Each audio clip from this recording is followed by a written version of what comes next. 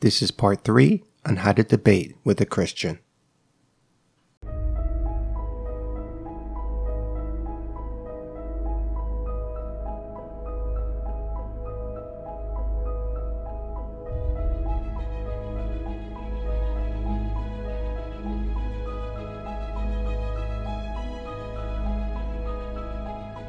This is Enemy of Humanity, exploring the darkest secrets behind the world's most influential religion.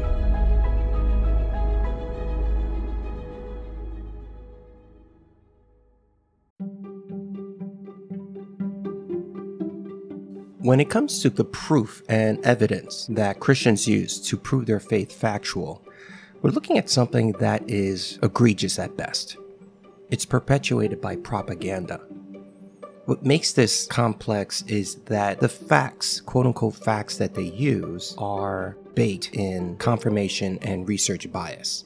There's a reason why Christians, almost in all cases, source the Bible whenever they debate their faith. The reality is, there's little to no evidence of the proof of any biblical claims anywhere else. And this is where things become tricky.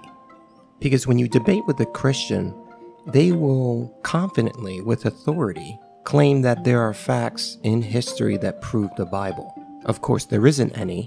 So what is this evidence and proof that Christians use? Well, they're taken from faith-based sources. In other words, sources filled with information that are manufactured to verify Christianity. Now, this sounds disingenuous or diabolical. It's because it is. But it's good business. The fact is, Christianity is a multi-billion-dollar annual industry in the United States alone. Legitimizing the Bible and Christianity nets huge profit because you have millions of believers that will use, source, buy, share such information, which all in all only reinforces their delusory superiority that I mentioned in the previous episode. In my book, Enemy of Humanity, I factually expose all of these sources that Christians use. I also expose the people who create this information, these sources. If you're debating a Christian, you can stump them most of the time by just asking for where they get their sources. They're very quick to make outrageous claims, very strong, broad claims. But if you ask them where they get them from, most of the time, they're not sure. They kind of echo what they hear from each other and what they hear from church. Remember that they're not mandated to study anything else but the Bible.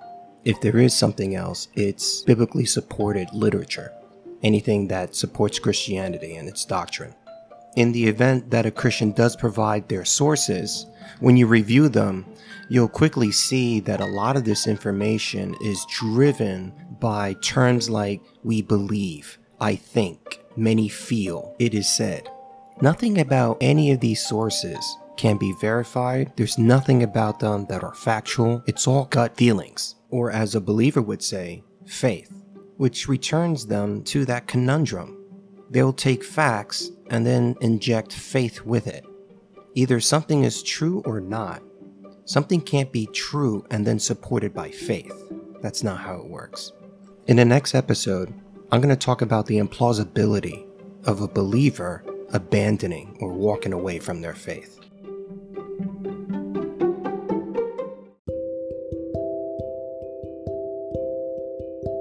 If you enjoyed this podcast, please consider subscribing or sharing it. If you want to directly support this podcast, you'll find a support link on the original page on the bottom. Otherwise, you can purchase my book, Enemy of Humanity, and it's available on every major bookseller online. Thanks again for listening.